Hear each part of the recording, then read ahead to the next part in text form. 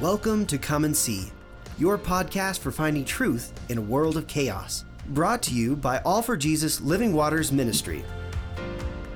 With host and founder Richard Case and co-host and retreat leader Kathy Ricconi.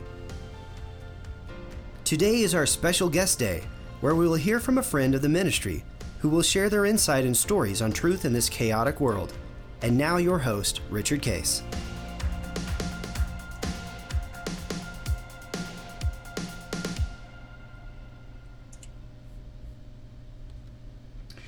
Well, good morning, everybody. This is guest day, and we're very excited about having our special guests, Dean and Trish Harrington from Rhode Island, right? You guys are from Rhode Island. What town exactly do you guys live in? The People's Republic of Rumford. About 4 miles outside of Providence. Oh, nice. Okay. Yep.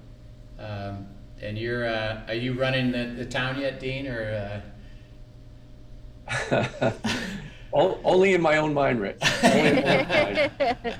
Trish may be running it, though. Trish actually does kind of have a pretty good role. Right, Trish? That's a whole nother podcast. Yeah. She's kind of let's just call her the city commentator. Okay. All right. Good. We'll call it that nicely. Okay. We'll have a podcast about that interesting thing. That'll be fun to pursue. Yeah. So Trish and Dean are involved with C12. They have a fantastic business, which Dean will describe in a few minutes. And we got to know them through coming to an abiding retreat, and then them learning what it means to abide and then give it away, actually, in a beautiful way. So to start with, why don't you share with our audience how did you each come to know Christ originally? So Trish, why don't we start with you? How did you come to know Christ? So I've been alone for quite some time, both as a child and had some things happen as a child that, in today's world, it seems a little bit more normal, with dysfunctions in families and whatnot. However, when I was growing up, it was not as dysfunctional, but so things happened. And I always felt there was someone with me. Like I used to see that poster with the beach, yeah. And there was 2 sets of footprints. Yeah. Mm-hmm. And even though I wasn't with Christ at the time, I always had this warmth inside me when, things did happen. I felt that there was always someone with me, and I did feel faithful, but the walk wasn't what it should be. It certainly, it took some time. So as an adult, these things happened more frequently, and I was always taken care of. I always felt like when things did happen, I was held tight in the hands of my Father. And at that time, I didn't realize that who it was or what was happening, but I felt it. It was an inner warmthness to me. So I'm a fairly new Christian. I'm about 6 or 7 years now. And when my husband and I came to this, realization that, okay, we're going to, really get into this and really be obedient, I realized that my entire life he was there. And now was the time, okay, now he's been there for you. You need to stop paying attention. You need to build a relationship.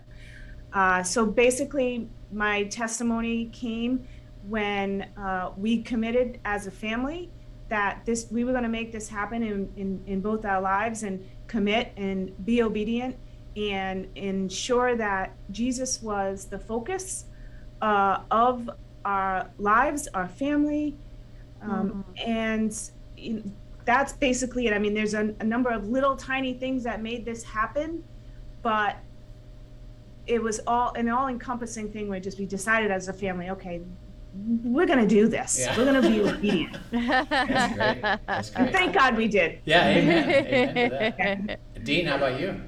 Yeah, I grew up really strongly Catholic. My dad was actually very involved in the hierarchy of the Catholic Church here in Southern New England, but he was an interesting guy. That he was also the Cub Scout leader for the city. So he told the kids when we were young that they were in his troop that if you have a different church other than the one we're meeting in right now, I'll go to church with you. So somewhere along the line, he co-signed me to that agreement at 10 years old. And so I got exposed to, I got exposed to Methodist, Baptist, Zion Bible, and different things in a very kind of ordinary way. But I always felt the love of God, and I always felt closeness to God. I always had a strong faith. But it really was a couple of junctures in my 30s where 30s were a real difficult time for me personally until Trish came into my life, and I truly mean that. And God kind of leaned into me that you need to have a relationship with my son. Jesus is the way, the truth, and the life. And I didn't know what that meant because it wasn't really part of my church experience. And so God used a couple of different crazy paths, including my oldest daughter dating a boy whose father was a Baptist preacher, and him showing up at my house one day and intent on telling me basically that I was going to hell. And then later found out he was in my office a week later saying, hey, you're a saved Christian. You have a relationship with Christ. And he handed me a book, a little pamphlet book called Done by Carrie Schmidt. And I've now probably ordered, this is actually a neat little kind of math question. I've ordered 300 of those books across the last 15 years, and I've given out only about 50 of them, but I don't have any left. So that'd be an algebra question for you, Rich. Because whenever I hand one out, I get people to come back and ask for 5 or 6 more. Right. Which is kind of really the power of it. And then through another series of different events that would be take too long to get into, that are just God connections of people, ended up kind of leaving the Catholic Church, getting involved with a Bible-based church, which really taught me that the Word of God is living and breathing, and will help discern your will, not to quote book titles as I go through here today, Rich, but I will. And then I think for us as a couple, the linkage was really in October of 15 when we did our first abiding retreat with you. And I think both Trish and I came powerfully moved. Yeah, we'll talk about that. By that experience. Yeah. So, and then our family has followed in that obedience and truly that surrender to Christ and a life in Christ. Our children are walking with Christ, and I think you and I had a discussion once, Rich, when I asked you, does this mean the curses are over? I mean, I said, source the blessings. Who in my past is source the blessings? And he said, I don't know who to source the blessings with, but the curses have ended. Yeah. And that's just such a great tribute to your wisdom and leadership of really sticking to the Word. Yeah, So yeah, it's beautiful. that's my story in a nutshell. Yeah, beautiful. And your dad, you said your dad would go to these prospective Boy Scouts and go with them to their churches and stuff? Yeah. That's cool. And Zion Bible was kind of neat because it was an auditorium, and it was like 300 people in an auditorium that was diagonal to our house. We were the only white people there, and it was very charismatic, and they would sit up, and they were very almost Pentecostal in their enthusiasm. Yeah. And I'm like, are we supposed to be here? Are we okay? My dad was just so comfortable in that setting. Yeah. And that just beautiful. stuck with me. And my dad died fairly young. He died at 59. He died suddenly. I was just telling this story this morning. On the morning of my father's death, his car hit an underpass here in town. And so I had to get towed. And I went over to the house to see if he'd be okay. What happened? And he said, he didn't answer that my car had the underpass. He didn't answer that I got in a car accident. He answered with, the Lord had mercy on me. Wow. And he went in the other room, turned on TV, sat in a rocking chair. I left to go play basketball, and he died in that chair. My goodness. Wow. So he had died on that underpass, but the shock of the accident gave him kind of a defibrillation. Yeah. His reaction was, the Lord had mercy on me. Wow. That's comforting. Wow. That's comforting. Didn't let me die in an underpass. Yeah. You know, it's interesting. I've heard this story before, and quite frequently. And now I'm thinking, did he actually mean the Lord had mercy on him at that very time, or through his life? Probably at that moment, but reflectively, I think, he'd lost my mom when we were in high school just a few years before that, after a very quick 2-week illness and death. So he was reeling from a lot of stuff, but yeah, he may have meant that more than just that. My brothers and I talk about that a lot, that you know, my brothers walk strongly with Christ, which is such a blessing to me. Yeah. And so it'd be a discussion with, what do you think about Dad? You know, and it'd be like, well, you tell me the last words he said to you. Yeah. Yeah. The last words he said to me would, the Lord had mercy on me. Yeah. What a blessing that is for you what a- as well, what a just great to be able to testimony. hold on to those. Such a Yeah. comfort, such Yeah. a comfort. Now, how did you two meet, and then decide to get married? How did that go? I held a big raffle because I was single, and you know, And I thousands and Trish lost. So it was the person that lost the raffle had to follow Yeah. through with Dean. Huh? That's the way we do things up here. Yeah, We okay. know In the that Northeast. we say who he or she who is least of my brothers, right? So you can tell that story. Go ahead. So I was studying for the CPA exam, and I was working for an appraiser, real estate appraiser. And so he was actually a good friend of mine, and he came to me one night and said, "Hey, we're going to a party, a Christmas party. Would you like to come?" And I'll never remember this. I'll never forget this, because had I not changed my mind, my life would be completely different today. So I remember looking up to him and saying, like, "Are you kidding me? Are you kidding me? With everything I have to do, I can't go to a party." And he goes, "No, really, you have to go because it's important. You need a break." So I had him promise me it would be only a couple hours. And I went, and it just happened to be his company's party, Christmas party. He had maybe 10 or 15 people at the time working for him. So he invited the vendors, and we were a vendor, being an appraiser. And he was talking to my friends, whose name is Mike, about the Providence College basketball team, because I would go to the games. I went to Providence College, and I would go to the basketball games with my friend Mike. And he just happened to have season tickets as well. We were in the non-alcoholic section. Are you saying Dean was in another section? Dean was in another section, correct. Rich, I had courtside seats. She didn't. Yeah. Oh, nice. But you have to drink alcohol. No, I'm only kidding. Yeah. So I said to him, there was one big game coming up, and it was Providence College and the University of Rhode Island. And that's like a Rhode Island, Rivalry. It's a big thing. Yeah. So it was coming up in 2 days. And I said, "So who are you going to the game with?" And he said, You. he looked at me and he said, "You." And I was like, "Whoa, I like that. I like that decisiveness." How's it feel now? Yeah, no, I don't like it anymore.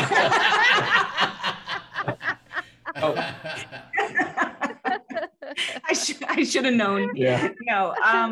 So that's it. Yeah. And then we just we had lunch the next day. We went to the game, which was kind of cool. And then we just started off right then and Yeah. there, right? Trish started dating me the following week, and I started dating her about 2 years later. And before you know it, we were married. So Dean, when she asked that question, you just responded with, I want to take you. I just said, I'm going with you. Yeah. Because she was There's good some looking. confidence in that statement right there. She was really good looking, and she was there. Was? Yeah, she is, obviously. You are. We'll verify that.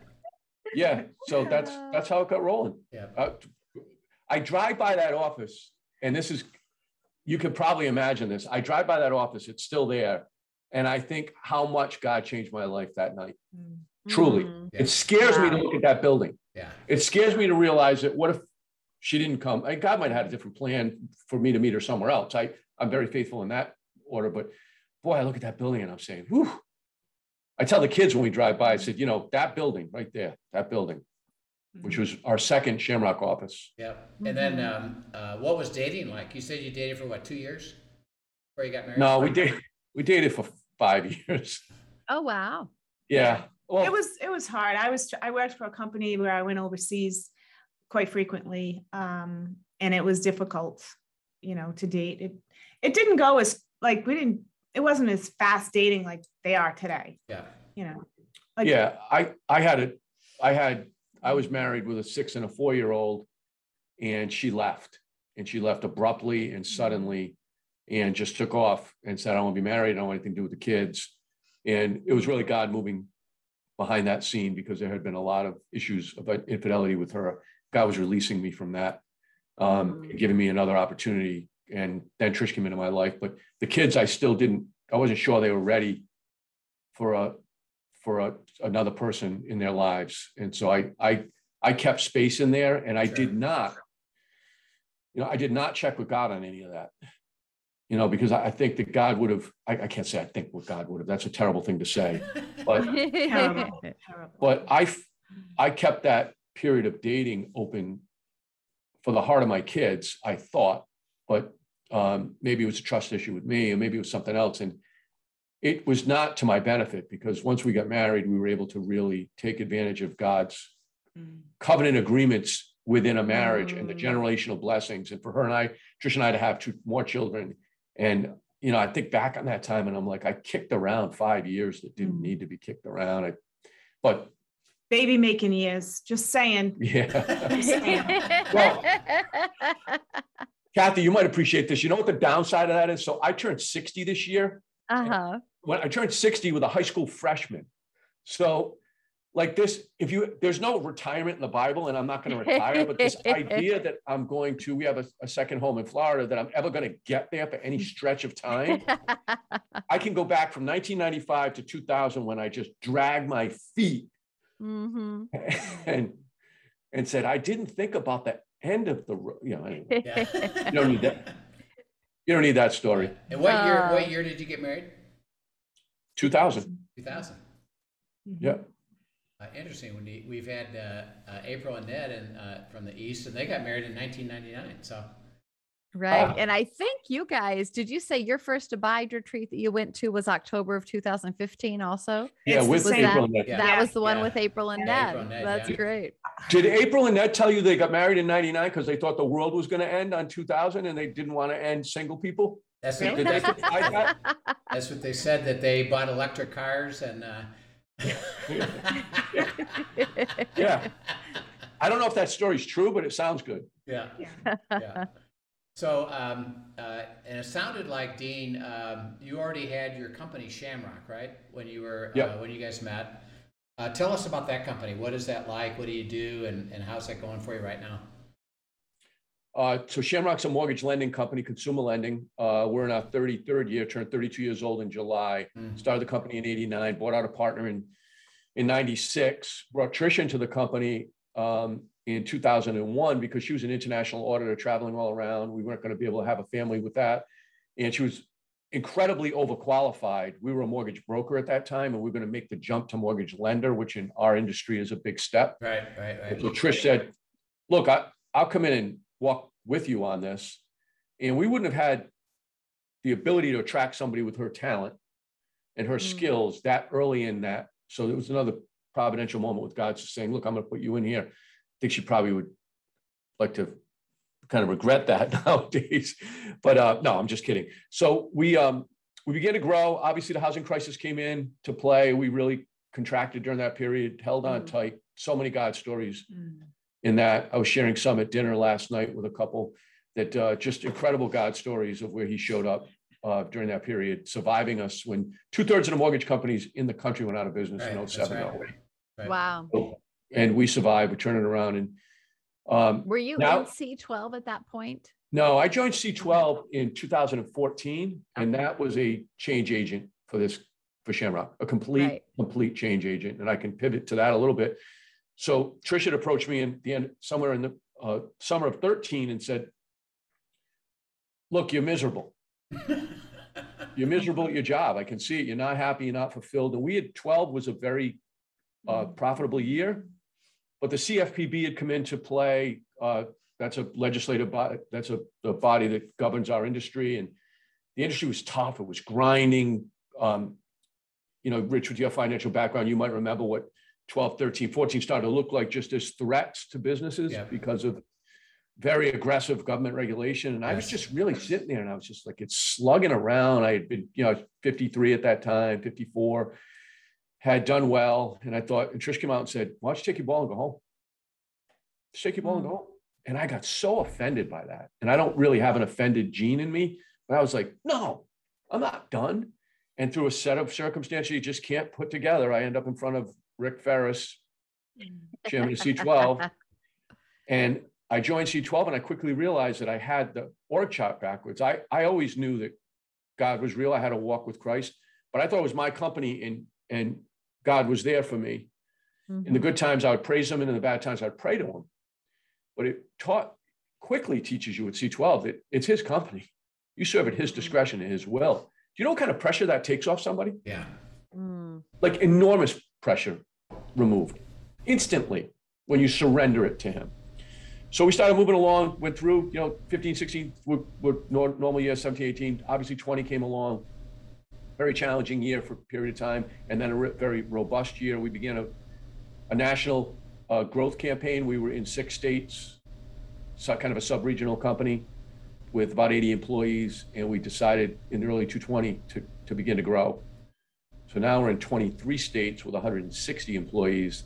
Wow. And asking ourselves every day, are we nuts? And I keep checking with God on it and confirming, and Trish does that at times as well. And it's fun and it's scary all at the same time. Yeah, sure. So I don't know where he's going to lead us, but we're both faithful to staying. He's made it clear to me, mainly through my abiding, Rich, that it's as long as you make it people over profit, I'm behind it. That's right. So I always thought, maybe you could, why don't you speak into it? Because I've talked long enough, just the growth and just the whole thing. Yeah, so when we talk about our growth, we talk mostly about how many people we can affect. And, truth be told, we try to bring in and have had a good foundation in bringing in people who do have some type of walk. That doesn't disqualify someone as for coming in, but it's led to a nice foundation here. People who have a walk enjoy being around people who have a walk, and it makes us stronger for when we bring people in who don't have a walk. I think we've changed some lives that we normally would not have been able to change had we not had those, people who walk with the Lord in the building. We continue to be attractive to those people. With the ministries that we have a corporate chaplain, we have a prayer group in the morning. We're starting a women's Bible study in 2 weeks. We have different financial things in place that will help individuals who are in need. We obviously have the requisite company charities that we donate to, but we are constantly attracting not only highly qualified and highly technical people, but also people who can change lives inside and outside the building. Yeah. And that really has been, we talk a lot here about our culture, and people say, oh, is it a fun place to work? Do you go out for drinks and after a good month? That's not what we're talking about. We're talking about a culture where the individual can thrive in their lives based on many factors. And the biggest factor we like to see is the factor of them developing spiritually. Right. It's important to I would think, well, maybe not to all our managers, but definitely the executive level and a good 3/4 of the managers in this building and even outside this building, that developing our people spiritually is extremely important. Yeah. And Trish, do you still work for the company? I work for the company, yes. I don't get paid enough. So if you can put in a good word for me, Rich, I would appreciate that. All right. I'll have a conversation with Dean and make sure you get the big bonuses. I appreciate that. Yeah. I'll bring that to my C12 group next week and we'll see what they have to say. Yeah. I tell you, I love, Trish, what you described just a minute ago, because I think what you're really fleshing out there ties to what Dean said as when, and I'm assuming maybe this started more intentionally with when you stepped into C12, but if not, maybe he laid the groundwork before. But you guys really have embraced the idea that business is ministry. Absolutely. Period. And I know there's so much thinking out there right now that really the next big revival is starting with business influencers and business leaders. And the fact that you have just totally surrendered your company and said, this is your company, God, what do you want to do? And then you didn't just leave it there. You've stepped into, Trish just described all these steps that are beautiful ways that you're equipping your people and you're actually making an impact. And you know, I just love that sense of surrender and continual surrender. And what about now? What do you want us to do now? And you said you're starting up a women's study. So as he lays out more, you're continuing to just step in with faithfulness. And I love that. And as you two, I know you came to that retreat, same one that Ned and April came to. Tell us about your abiding. What have you learned about that? How do you do it personally? And then what has that meant to you? Want me to go first or you? I can, then you can finish when it's. Go ahead, Yeah. fire away. So I love abiding. I cannot tell you enough how much it's changed. And there have been pockets in the past 4 years where I, for a few weeks or maybe no longer than a month and a half, where things had just gotten out of control and I put it aside. But once I pick it back up and am faithful, I realize how important it is. And the abiding answers my questions that I didn't even know I had. Oh, that's beautiful.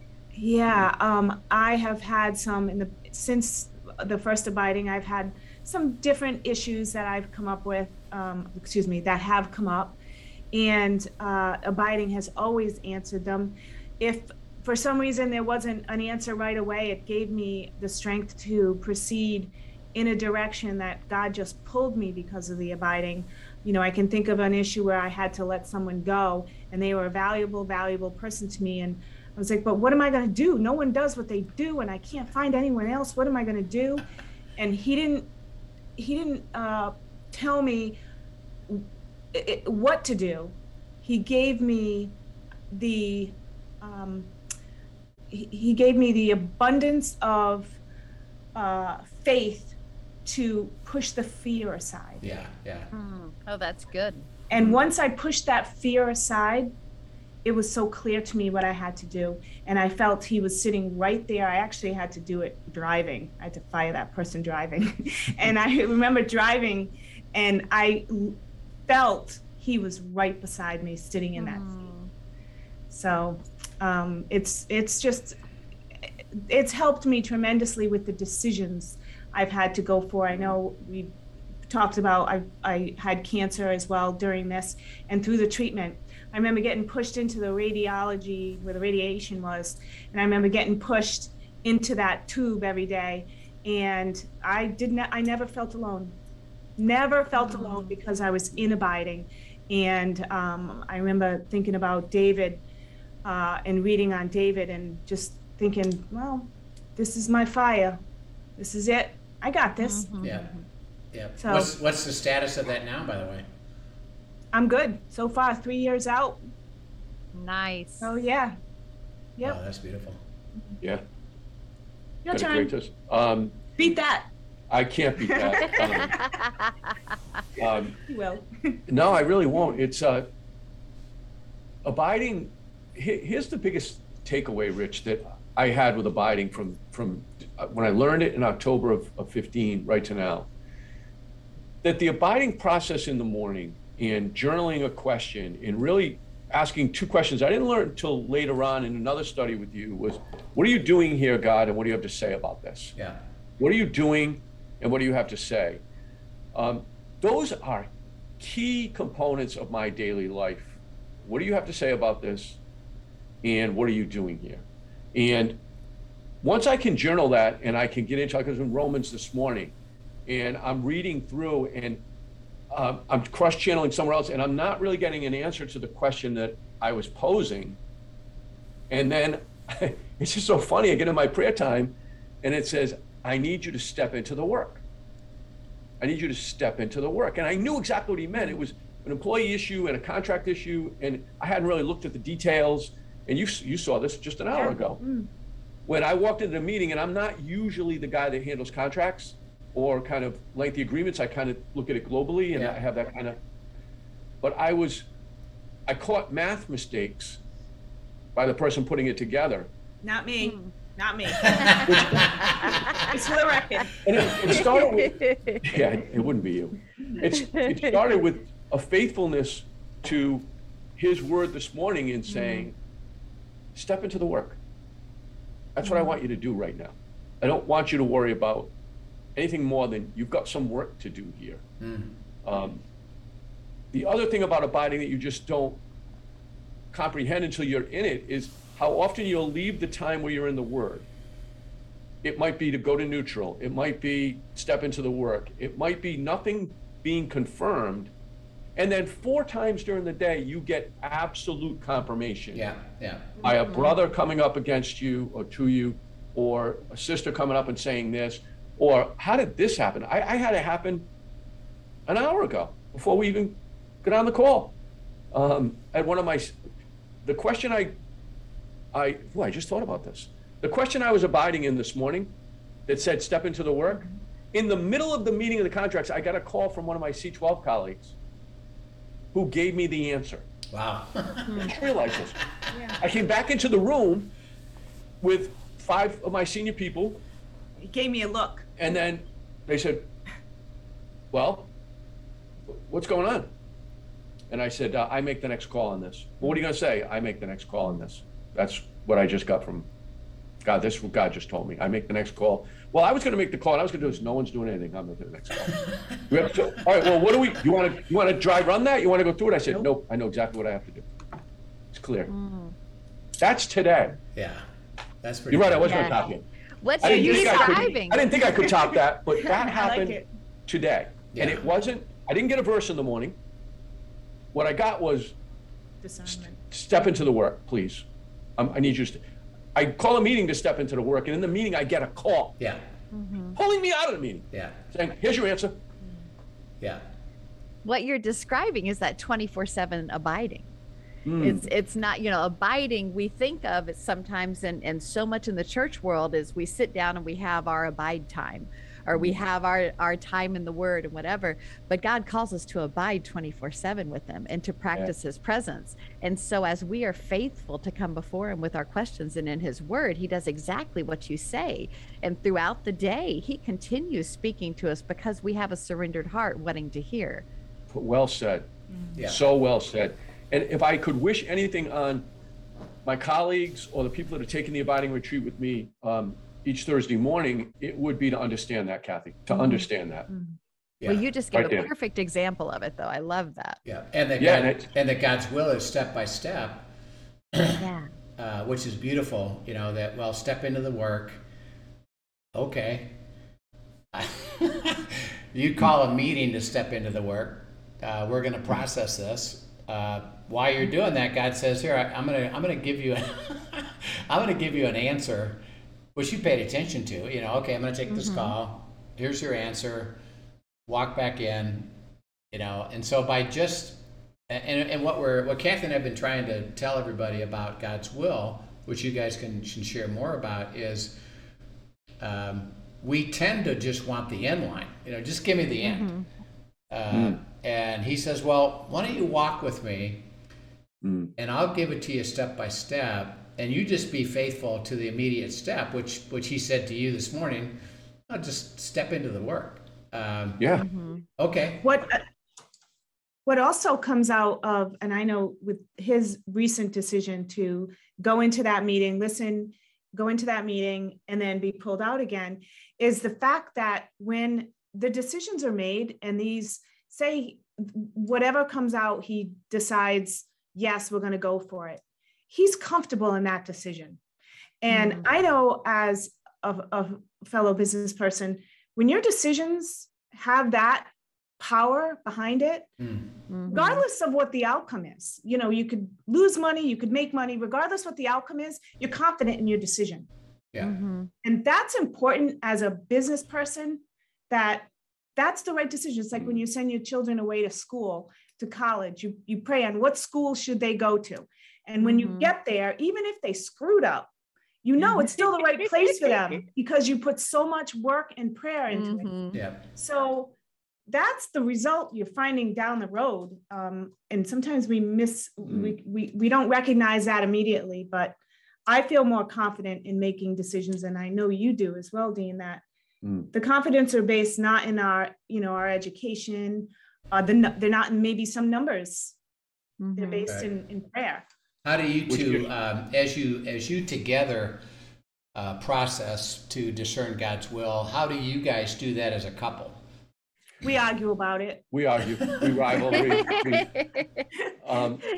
A common line with me was, well, I better go. I'm going to go confirm that, Trish. Yeah. And of course, I'm like, you do that. You do that. I do that with incredible grace. Okay, all right, well, that's good. That everybody would want to be around, which I don't. But you know what's funny? We come together on a lot of stuff. We could think each other like we'll be in church and they'll be asking us for a particular decision, and he'll say, all he has to say is, "Are you thinking what I'm thinking?" And I'm like, "Yes." And the number's there. If it's a number, say it's a cap. It's bizarre. We have times where we'll be at a function where there's a call for a donation. That's an easy one to use in an illustration like this because it's numerical and it's easy to go to.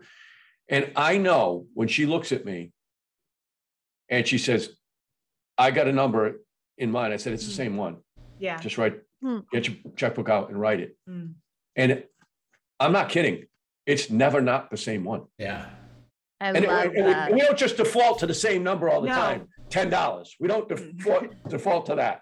It's usually a different number, but we just always are lined up. And in our big decisions. It actually, last night we had dinner with a prospect last night, and we both came out of that. And then, I mean, it's just, it can bring us to the next level business wise, but we both came out of that saying, this prospect is a strong Christian as well.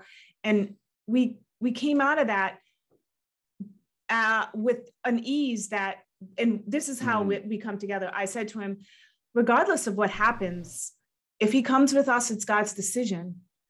And if he doesn't come with us, it's God's decision. So, and he was like, I was thinking that exactly. And it just took all the pressure off of us, but it's fine. So what do you want to watch when you go home? And I mean, this is a prospect that could take us in double our business in a matter of 6 months. And him and I were so at peace with it because we knew that God's decision is God's decision. We put the work into it already. Yeah, we had an hour ride home, and normally in an old time before 2015, at least, I would dry run with Trish what my next move was going to be and what it was going to sound like and how I wouldn't make a mistake and I'd handle it this way or this way or this way or this way. And we had none of that. We went out of the parking lot and the conversation was over, and it was on to how much we liked them personally and how much we admired a number of the faith discussions that they had. And we took the hour ride home and we never talked about very intricate contract stuff that came up this morning. Yeah. You know, it's just, it's powerful. It's really, it's kind of mind blowing. You might, Rich, write this down because you might want to do it. It's called Supernatural. Think I should do something on that? I think if you put one of your little retreats together around Supernatural, I don't know. I think it could work. Yeah.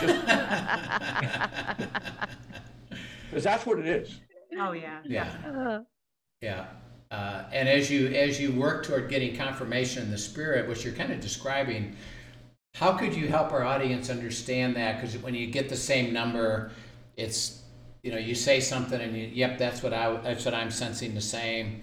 How does that, describe how that works so that the audience can understand it? Because sometimes it's a mystery. It's like, well, yeah, you guys are lucky, but it's not luck. It's usual. It's supposed to be usual. So how does that work for you? Yeah, I don't know. You got something on that? Well, I think we're both so heavy in our,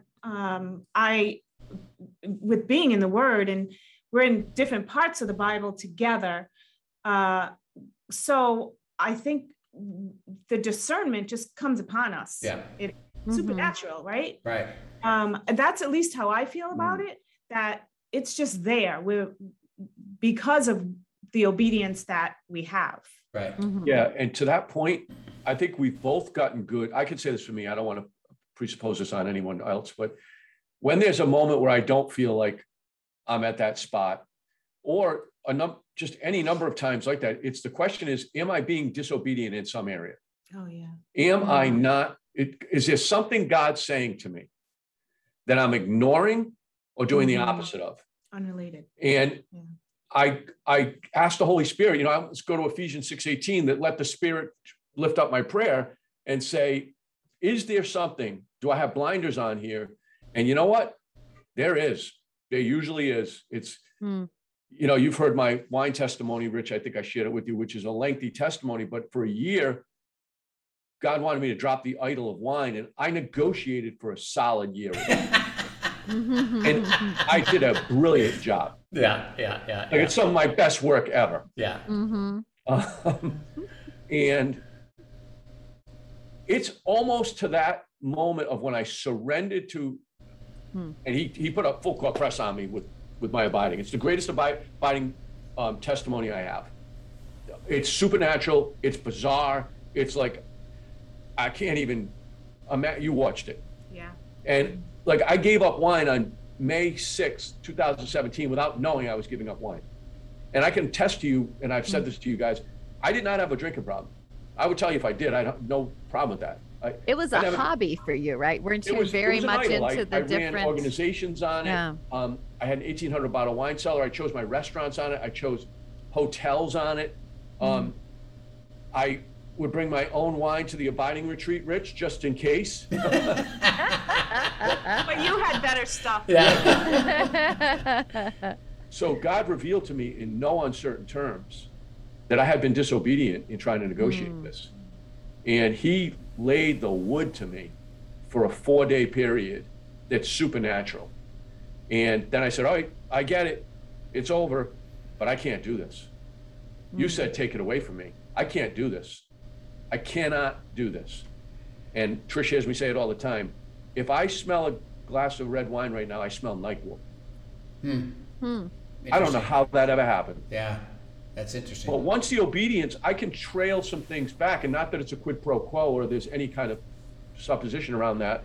I can look back to how my life has changed since that time, that May of 2017.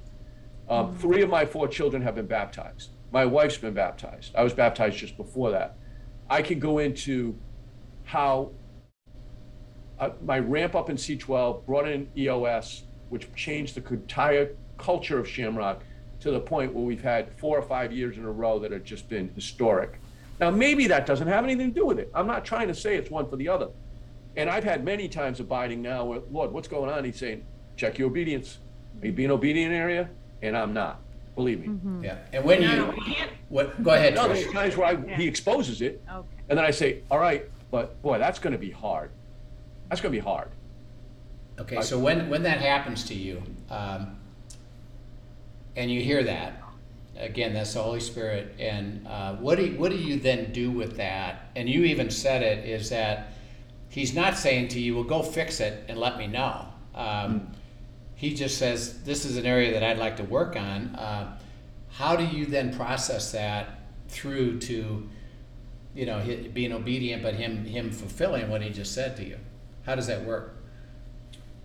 I'm trying to think of a good example. So the first thing is I try to confirm that I actually heard the disobedience. Yeah. Because the devil's pretty good at telling you being disobedient Yeah. at times too. Yeah. So I may spend a few days really asking God to reveal the disobedience is from you. Yeah. Because there's plenty of rats in my head, and there's plenty of people around that have rats at their disposal at all times.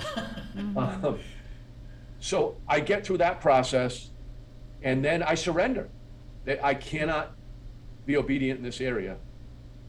without you. And sometimes they can, sometimes it's really simple. But I remember I did a retreat, a 24-hour retreat last year. I don't even think I shared this with you. That was, so, you know, some business goal setting along with some spiritual goal setting and just getting away for 24 hours by myself, which I did. And he immediately took me to the back end of Proverbs 31 to read about my wife. And so my first 2 pages of notes were from that area, and he said, you're not obedient in how I want you to be with your wife. I've told you this, this, and this of how you react, and I don't want this. So I immediately assumed that was the devil, of course, because I couldn't be from God. So I got a whole nother notebook out, and I went to an ESV Bible instead of an NIV just to make sure I had it right. And I got to tell you, for the next 2 or 3 weeks, he just continued to expose times where I was lacking obedience with my tongue in those areas. Wow. And so I think that's some of the process. It's always a work in process. But I'll tell you what, I know one way not to have it done, and that don't abide. Right. Don't abide. Don't journal. Don't cross-reference. Don't get in the Word. Don't pray. Don't seek the wise counsel of others around you. Yeah, that's the way to stay disobedient. That makes it really easy. Yeah. Yeah. And for both of you, like Trish, when God is speaking something that, well, I'm not sure about this, or it doesn't make sense to me, why do you still rejoice at that, and how do you process that? So when God speaks to me, he speaks pretty clearly. He tends to speak to me in the very difficult, when he speaks to me, he yells at me. I don't know how else to say it, but during the day, there's some certain, he's speaking to me through his word. And that starts out in the morning, and it starts my day.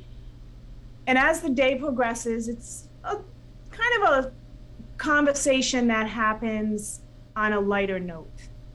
But every once in a while, and it happened to me a couple weeks ago, he screams at me. And I had a situation a couple weeks ago that I felt someone walk into my room. Dean was away. I felt someone walk in. We had a good family friend who was going through a very, very difficult time. Very difficult. And that night, I felt someone walk into my room and sit at the end of my bed. I literally felt the bed go down. And I thought, so I heard him walk into my room. And then when he sat down, I said, oh, one of the dogs must be on the bed. And then I realized it wasn't the dog. So I had one question. My question was, what do you want me to do? And he answered me. So, and then I just, went back to sleep. But I woke up the next morning with a command to do. And it did not have to do with business, which normally, because this kind of had to do with business, the whole issue we were having, this particular person's involved in business. The whole command had taken me in a direction that wasn't a direction I would have chose. Yeah. I would have chose, let's get into the business of this and figure this out. Let's hit the ground running. It's got to be a spreadsheet for that. That wasn't me. That my command was in a different direction. And I woke up so scared, really, because I didn't know how to do that other direction. But I had the confidence that I would be able to take care of it. Yeah. So, Rich, your question, how does it look? It's pretty strong when it hits me. Yeah. When it hits me, it's not a whisper. It's happening. Yeah. I hope I answered your question. Yeah. And for you, as you described the word, yell. It's just you're talking about there's a strength there that he's saying, pay attention to this. Oh yeah, yeah, absolutely. And that's kind of that. And Dean, you described a little bit differently. So one thing that Kathy and I talk about is that every way that God speaks is unique. That hits you and how you respond to it. And like Dean, you were describing, hey son, is there something that you're not obedient to? And you say, yeah, I'm willing to hear it. What do you have to say? Make sure it's from you. And what do you have to say? And then when he says it, okay, now you got to give me the strength to work through that to fulfill it. So you've described, both of you described such a beautiful, fresh, authentic way of just walking with God, and we can see it in you guys. You guys are enthusiastic about it, and you're having the time of your life, and you're doing it together, and that's a real privilege for us to see. So we're just thankful that you shared that with us today as we end our time together. Thank you so much for giving everybody a real understanding of what it means to walk with God, and we're gonna have you back, and we'll find out about that potential client that you said, well, God, what do you got to say about that? That'll be fun to see. And we'll look forward to seeing you guys soon. And Kathy, what a privilege it is to have Dean and Trish share. And again, as we just love that they can be so real and everybody can understand that reality, so what a beautiful thing. Right. Yeah. Well, thanks appreciation for is sharing ours. everything, Thanks, Rich. guys. Yep. Thank you. We're glad to have you, and we'll look forward to seeing you soon. And Kathy, we will see you tomorrow with End Times Friday. So Sounds great. All right. Have a great week, everyone. Thanks for joining us. yep, Thanks. see you guys soon. Thank you for joining us for today's episode of Come and See, your podcast for truth in a world of chaos. Brought to you by All for Jesus Living Waters Ministry. Send us your questions and comments, and tune in tomorrow for more answers to your personal questions about living life in God's truth. Remember, God's will is best and none better. His truth brings peace in this world of chaos.